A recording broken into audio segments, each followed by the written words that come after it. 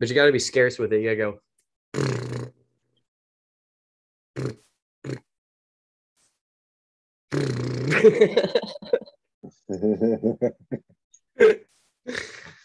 We are live.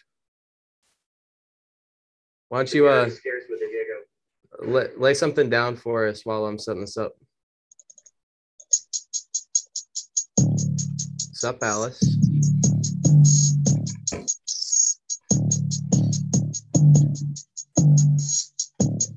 You know what time it is.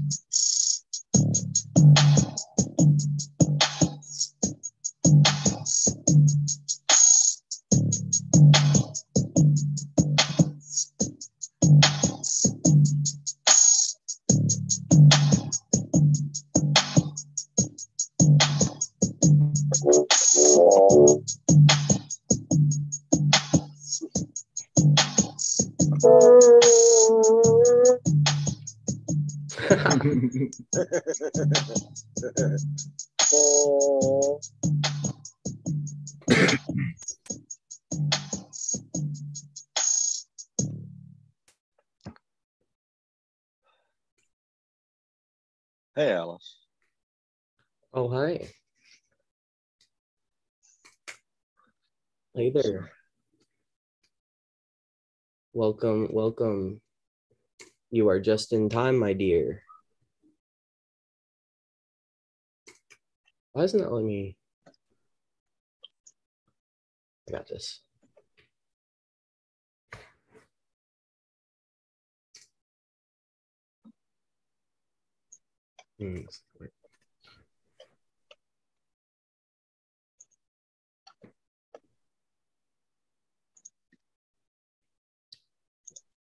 We're here to talk about the original Mac Daddy, the OG. The actual original Mac. No Mac prior. Yeah, and they're really where the original Mac. I mean, that's all you can really say. Mac. If you didn't know, Alice, the word Mac, like verb, noun, okay, it comes from Machiavelli, who we're here to talk about.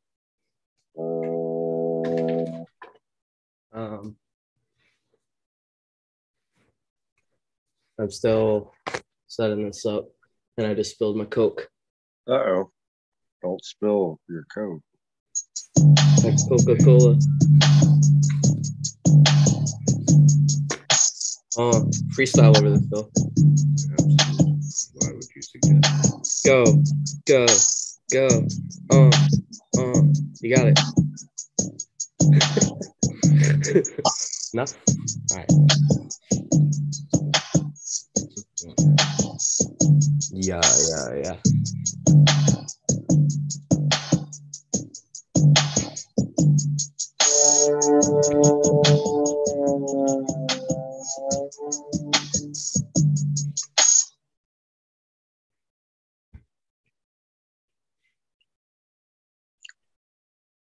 You know what? It'll be easier for me to do this on my phone real quick.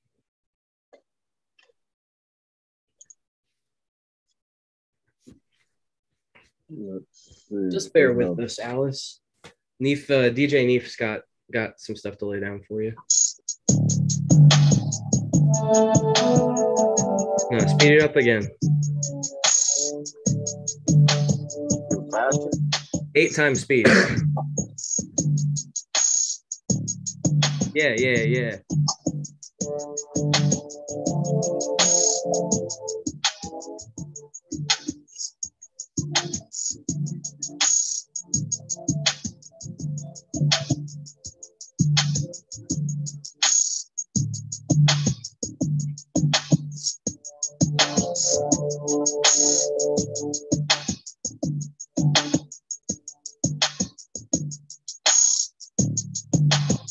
All right.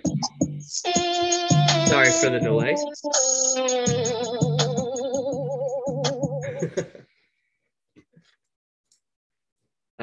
So we are gathered here today to talk about The Prince by Niccolo Machiavelli. The guy that he wrote this book for, the guy it's dedicated to, never read it. What was it? Lorenzo di Medici. I never. Yeah, that's right. Who was apparently a huge figure in history. Yeah. Why didn't he read it? I don't know. How do you know he didn't read it? I read that he didn't read it. Type shit. I mean, I imagine if you were a ruler of any type and some dude who you had imprisoned under accusation and then tortured and then released wrote you a big long thing about how you should run the country. I didn't know that context. Yeah, and actually, I'm not sure if he was the one that did that to him, but I think it was. It was in the All in That Country. I did some background. The copy I had a big intro, not a huge intro, but it had a big history and a write up on the context of what had happened. And that's why it ends up being the type of book that it is, which, I'm going to go ahead and give Alice the heads up that this isn't our standard type of book to read, because it's almost like The Art of War, where it's written in like standards, or I guess that was the stanzas, or whatever that term is, different. Yeah, there's absolutely no dressing to it. There's so very to the point. Yeah, it's got many chapters, but that's because some of them are just a page. Yeah. So yeah, it's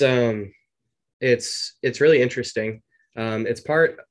This was a more popular thing to do back when this was made, and prior. There was a genre of books they called them mirrors for princes, and it was instruction manuals like this. I wonder if you could consider The Art of War something like that, actually. But that's almost like self-help books nowadays. When you see the self-help oh my God, they're just ancient self-help books. You're right. Yeah, it's just ancient self-help book. But like for nobles and rulers, like not for like peasants. You don't get one. No, like this is applicable only if you're ruling a country. Yeah, it really is. I mean, no, it's not. I mean, you can translate it to, can translate it to business, kind of like reading Iceberg Slim's Pimp is very, or The Art of War. It just has like concepts that you can translate into business or just your day-to-day life as well. Yeah, it's a very quotable book. Yeah. That's why it was easier to look up quotes than go grab my copy of it. I was going to go grab it out of my bag, but I said, you know what, I'm just pull up some quotes because it'll be easier to do that than try to thumb through and find different stuff. Some of it's very obvious, but it doesn't make it bad. It's just, it makes it seem like it's not that interesting. It doesn't really, So some of the quotes are a little more, you can bounce them around a little more, if you will. So I was also doing just a little bit of like history about Machiavelli, and this book was like, and Machiavelli himself were some of the first people in concept to separate ethics from politics, because before that, there's the two things were like tied together, where it's like your politics have to be ethical, which makes sense, right? But his thing is, as a ruler, maybe you don't want to do what's best for the world. And it's kind of an interesting book, because there's an argument to be made that it's kind of diabolical, right? Yeah, some of the stuff in it was very survivalist. It kind of reminded me of some of the Tundra thought I'd talk about, where it's like, look, if we had to be cold and completely incompassionate to everybody outside the inner circle, this is how we'd have to be. And I guess the idea with a better governing system or a better leader is, when you one who can be, the people can relate to them. And I guess he's kind of saying, look, to run a country, then you don't have to be able to relate to them as long as you can rule them. Yeah. Which has been shown to be true in history. I mean, there's countries that still run. It's not fun to live there, but they still run. They still exist. Yeah. I mean, there's also like, if your goal is your preservation and your place where you are, then like it's not necessarily obvious that you do the ethical thing. That's right. In that case. So it's where the it's kind of like where the philosophy of necessary evils come into play. Right. Well, yeah, it's like we don't have to worry about the threats they were worrying about. Literally, the family, I think it was the Medici family, had gotten overthrown and then came back into power. And so I think when they got overthrown, I think that's how it worked out. So you got a lot of feudal stuff going on. We don't conceive that the same way because we don't live in that kind of era. We don't have to worry about this other country is going to take us over tomorrow, maybe, on the real, it's like, it's not a bunch of soldiers with pikes at the city gates, kind of shit. So, and have been there for 6 months throwing cows over the walls. Right. Who's gonna, one of them, we might have a new king. Yeah. I hope he's cooler than this last dude. Yeah. It's just so flighty. Like empires rise and fall. So I guess we don't like, there are like underdeveloped countries, but we don't see the level of like changeover that used to occur. Right. Like, like minor politics, minor changes all over the place. Well, that's the thing. That's why, because of Machiavelli's approach to ruling, separating ethics and politics. I mean, because politics definitely don't have to be ethical now. No, certainly not. I mean, ethics can be based on opinion, though. And the thing is what you end up having is when you have a government that forces ethics on people, and you got to think ethics have changed over time. Right. Back then it was ethical. A whole lot of, beheading people might have been ethical.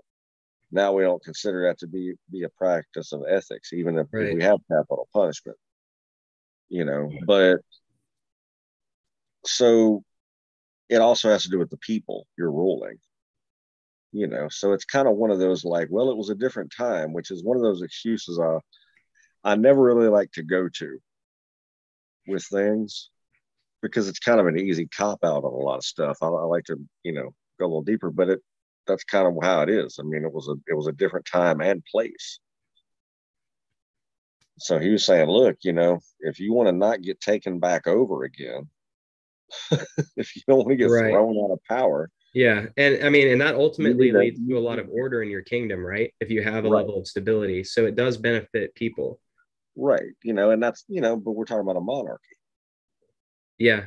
So when we live in a republic where it's, supposed to be based around your ability to grow as an individual, and it's a democratic system, or as, democratic system, so everybody has a say, or at least a representative say.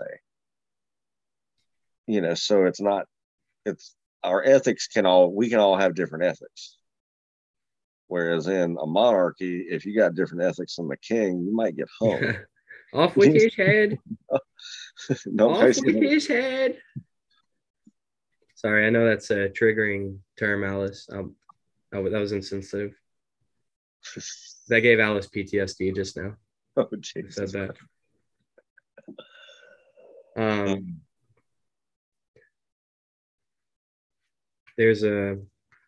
I like this part here. A prince ought to live amongst his people in such a way that no unexpected circumstances, whether of good or evil, shall make him change. Because if the necessity for this comes in troubled times, you are too late for harsh measures, and mild ones will not help you, for they will be considered as forced from you, and no one will be under any obligation to you for them. So what he's saying is actually know what your ideals are and stand by them. Don't let good things or bad things sway you from your moral compass.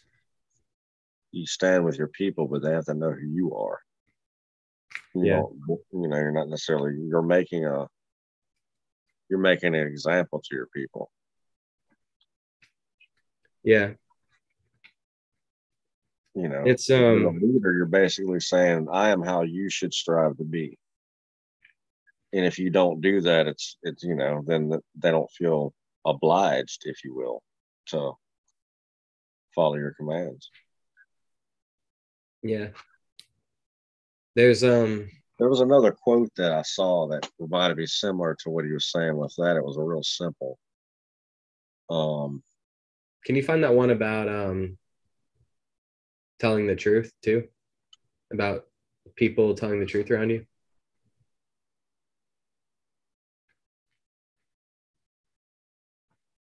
Oh, that was the he who wishes to not what you're asking, but a moment ago, he who wishes to be obeyed must know how to command. And that's kind of the quick way of saying that.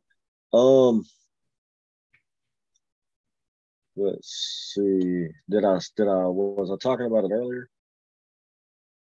Yeah, you pulled it up earlier. He was talking about flattery. Yeah, there is no other way to guard yourself against flattery than by making men understand that telling the truth will not offend you. Mm-hmm. I think that one's really important. If the people around you are afraid to tell you the truth, you're in serious trouble. Right, and I like that he uses the term flattery in a negative light. Yeah, I mean it very often is a negative thing because it's like it's not the truth. Right. And it's like there are examples of courtesy, which is why we have flattery. So it's like, does this dress make my butt look big? Right. Like, that's like, oh, you look very nice, and you flatter me. Yeah. How flattering. Yeah. It's not necessarily bad example. But you get what I'm saying. Yeah. And what he's saying is you're guarding yourself against that, because if you're ruling, you don't need yes men. Right. No, you absolutely don't. You want a counsel that will tell you when you're fucking up. Right. And in life, a lot of people, especially nowadays, people don't really feel comfortable with accepting the truth. I think it's because people would rather accept their own ideas about themselves and accept how they think other people view them rather than hear it from them. Right. I guess. I don't know. I guess what I'm saying is people live in fantasy worlds and don't want to live in reality all the time. And I'm definitely guilty of that too. Well, nobody likes to be told they were wrong. Just like I was talking about the other day to somebody, that it hurts people really bad when they find out they've been tricked. Yeah. And then it hurts them real bad again when you point that out to them. Even if you don't directly say, hey, haha, you got tricked. But if you bring something up that relates to that or reaffirms the truth that they found out that affirmed that they were tricked, then it's offensive to them. They can feel offended by it or feel attacked by you. That's kind of how I feel about organized religion. Right. It's like got tricked for a really long time. Yeah. And it sucks. Yeah. It's like generational trick. There's a part here. And this speaks to Machiavelli also talks about how as a ruler, it's better to be feared than loved if you have to pick between the two. Yes. And he has that is a whole conversation now itself. I see the quote right here. because he goes really deep into that. That's funny. I think I pulled up what you're talking about. But here we have men ought either to be well treated or crushed, because they can avenge themselves of lighter injuries. Of more serious ones they cannot. Therefore, the injury that is to be done to a man ought to be of such a kind that one does not stand in fear of revenge. And that, I guess what he's saying there is there's no half measures. It's like, if you're going to do something, yeah, there's no point there. If it's punishment, you know, if it's injury, if your point is injury, then that it's not an effective injury if they can retaliate. Right. There's no, you know, you didn't, your point wasn't made. So it's, you know, it's basically saying he makes a lot of statements where it's like, look, if you do this, there's no room for error.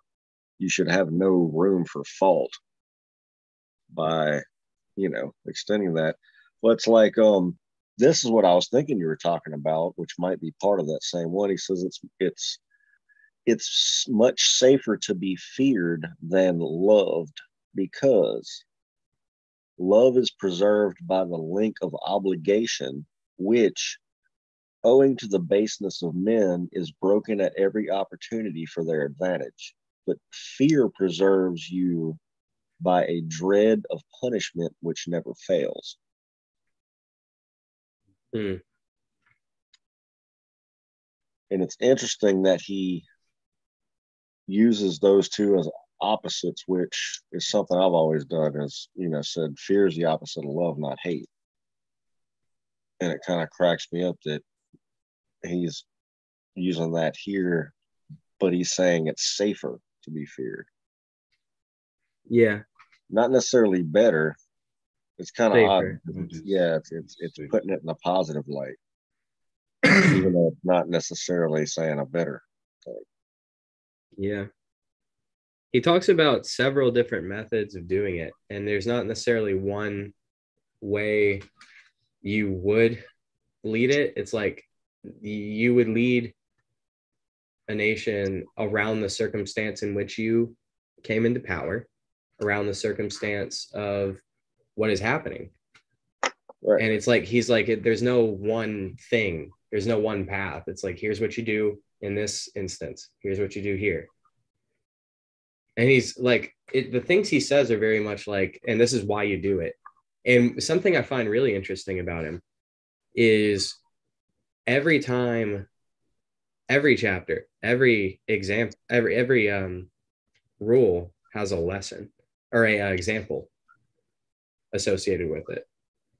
He always brings up an instance of where someone fucked up or did well, and like he's always citing history as it's very historic, which is why it's not for a lot of people. It might not necessarily be the easiest kind of read, because it's not a novel, you know. Mm-hmm.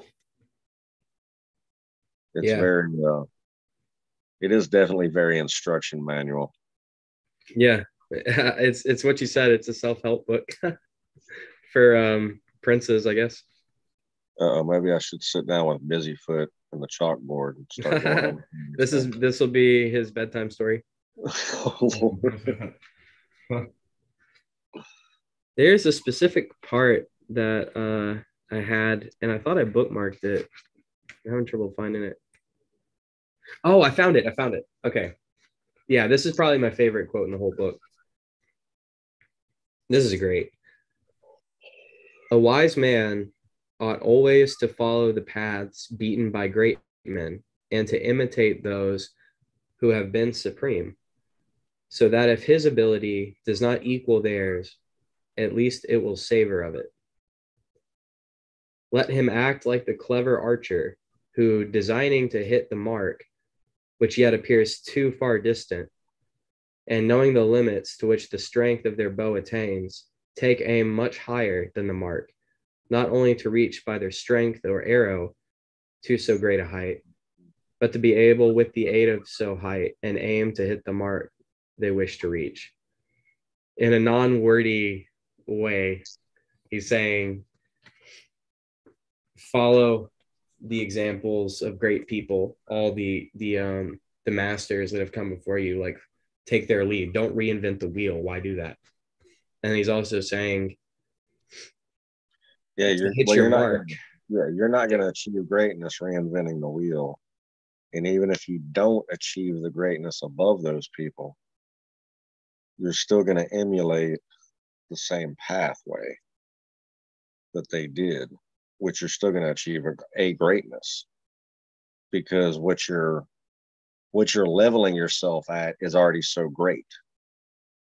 Mhm. So you need to shoot above. You need to shoot for the unattainable.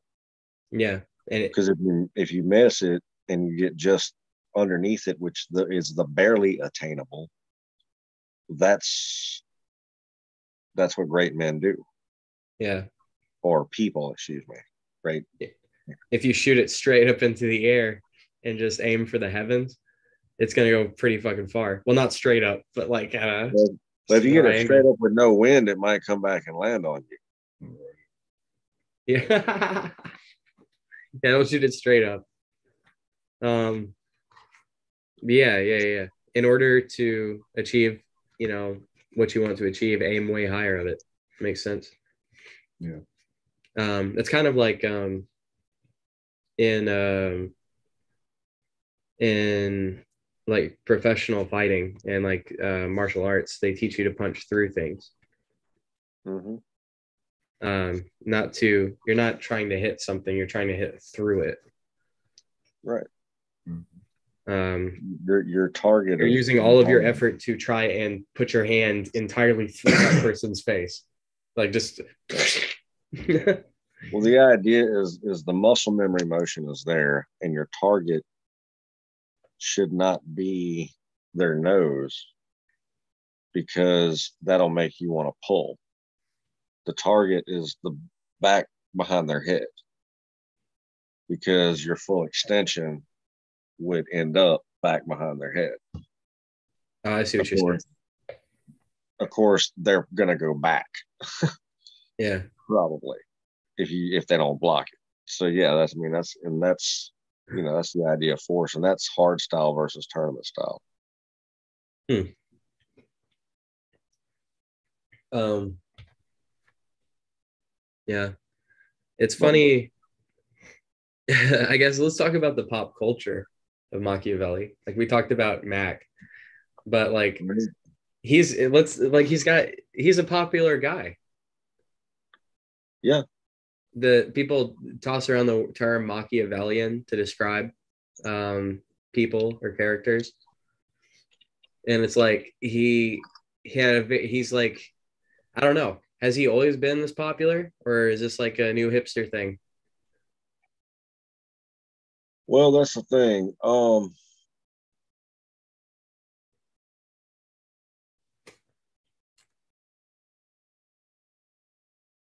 I want to see. Actually, I can find out. That's an easy thing to chart. Actually, don't they have like you can look at the etymology of a word and like see its popularity over time? Well, that's the thing is, I'm trying to look it up because I know the first pop culture reference I know of Mac is Return of the Mac. It's an old movie, and that's where. But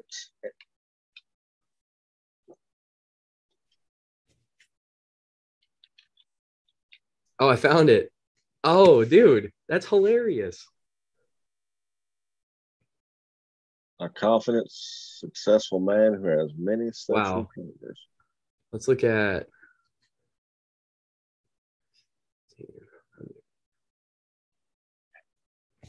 An individual skilled in the art of seduction. Yo, look at that. Okay, I gotta show Alice and Neef this. All right, Alice, look at this. This is crazy. All right, can you see that, Neef? It's taking a second. Hold on, let me. This is the word Machiavellian.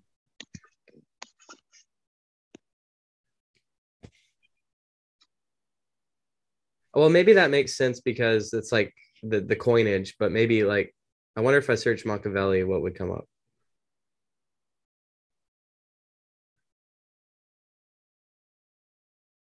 Can you see what I'm looking at? Yeah. Wow. That's definitely Return of the Mac.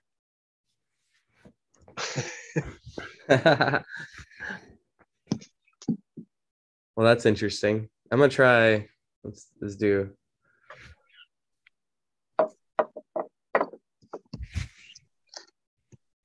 Okay, so we also have a huge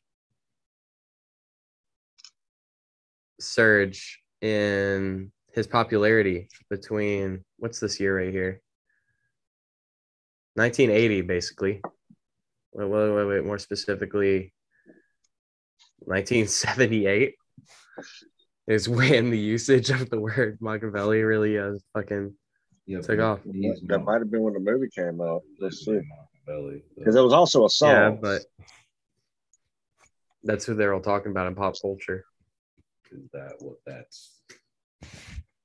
What So what if I just type in Mac? Probably. I know it was a song. Yeah, it was also a movie. Is Mac M-A-C? Is that how you spell that? M-A-C-K. M-A-C-K. Which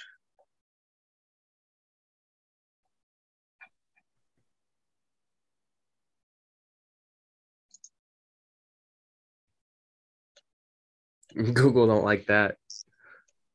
So what are you doing?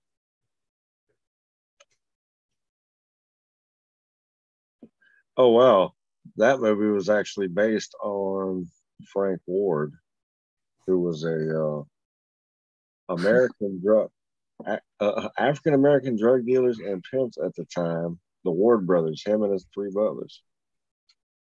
Neve, look at this. That doesn't make any sense. Neve, what the fuck? Look at this. Let's pick it. That's other stuff. Like that can't just be from that. Like it's Google doesn't Yo, about I know, but it's just so funny. This is like what were they talking about in between 16? What were they talking about right here? 1671 to fucking 1691, and then they just stopped. They just dead stopped. Like, no. Was that when? Yeah. Was like, that no. when he was alive? No, he was. When was Machiavelli alive? It was 1500s.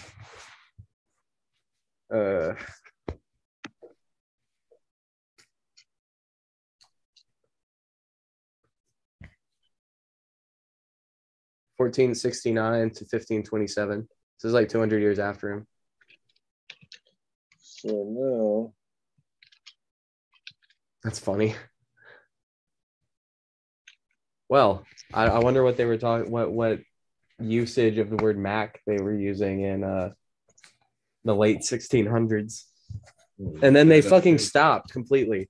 Like, at least according to Google, it's not like it declined over time. They're just like dead. No, all the way up, steady, just rode for like 50 years. Yeah, just dropped the fuck off. Like, that was funny.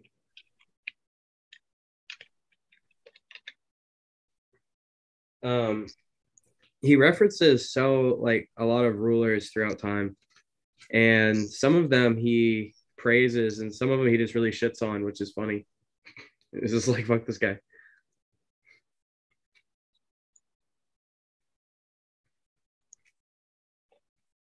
There's another part I really like.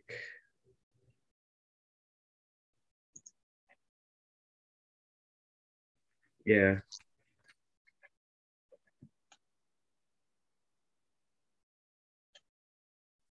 Yeah, this one I don't know what I think about this. It's just it says that he who is the cause of another becoming powerful is ruined, because that predominancy has been brought about either by astuteness, or else by force, and both are distrusted by him who has been raised to power.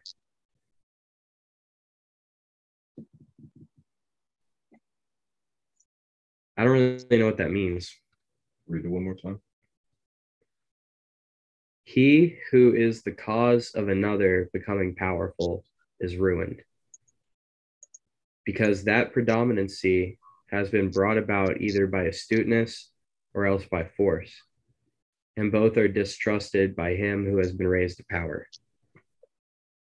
So the person that is responsible for another person's rise to power is ruined because either that rise to power was done because they put them there, which you're putting yourself below another person in the first place, or it was taken by force and you're ruined in that instance, and the person above you is not going to trust you either way, because a person who's in power, who's been put in power by someone below them, is going to be thinking, why, or what do they want to gain from me being in power, what, like shit like that. And then if they took it by force, then they're going to be worrying about, okay, are they going to come back and try and take the power back. That's some real kind of goes back to the some paranoid shit. Like, well, it kind of goes back to the I mean, do be paranoid for sure. I mean, you have to. I mean, he had knives at his back all the time, though. Yeah, I mean, you do. Yeah, if you go around taking over territory, then people are going to expect you to be the kind of person they need to take territory from. Right. Oh, that makes sense. That's kind of like the idea, an old blues man lesson to be learned from many years ago when it comes to significant others. When, if you take another man's woman, that's probably how you're going to lose her. Thanks. Now, on that note, I'll be back in a minute. I'm going to go get some cookies. I think we're done here anyway. I mean, it's a short book, and we ran the gambit. So we did it. We were very Machiavellian about it. Yeah, in and out like a bandit. That's how we did it. Damn it. Yeah. Oh, I guess. Hey, Neef, can I get a drum roll? Oh.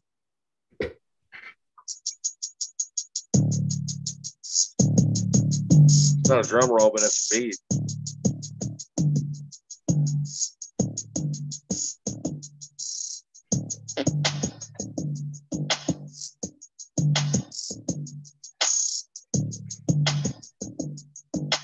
I have next month's book. Oh, hold on. Yeah, I asked for a drum roll.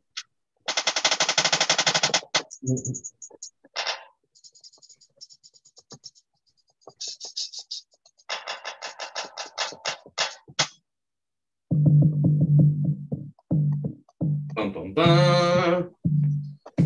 We're reading Hitchhiker's Guide. Nice. Yeah, I'm excited about this. This is going to be good.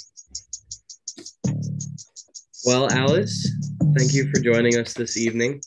It has been a good time. We learned about the Mac. The OG Mac Daddy. The original. Yeah, he's a character. People debate that he might have been a psychopath. Like sociopath for sure. And a lot of his, and to be considered to be Machiavellian is not always like the best thing to be considered. No. And yeah, I guess maybe we should be clear, since we did a book on this. I don't we did a book club on it. I don't agree with all of what he says, or even most of it. Yeah, it's very. I don't know how I feel about him. Yeah, there's logic in it when it comes to it's kind of like the art of war. If you're not at war or having to defend something, it looks pretty harsh to you. But if you take it and you try to apply it to something like business, or really driving to complete a project, it's probably not the worst thing you could look at for a little bit of inspiration on, being like, damn it, we're going to get this done. So, and sometimes in history, we found that that's needed. It's just things have to be tempered, Alice. And, there might be an argument too that him teaching politicians to separate ethics from politics is not a good thing for people. There is also an argument to say that it is, because you have to have stability and there's necessary evils. It's not clear, to me at least, how to feel about Machiavelli. But he is who he is, and he's a part of history, and he's a part of culture for sure. He's very popular right now. He's more popular than he's ever been, apparently. So the stock keeps rising. Yeah. Well, Alice, catch us in 2 days with Harry Rooster. That's going to be fun. See ya.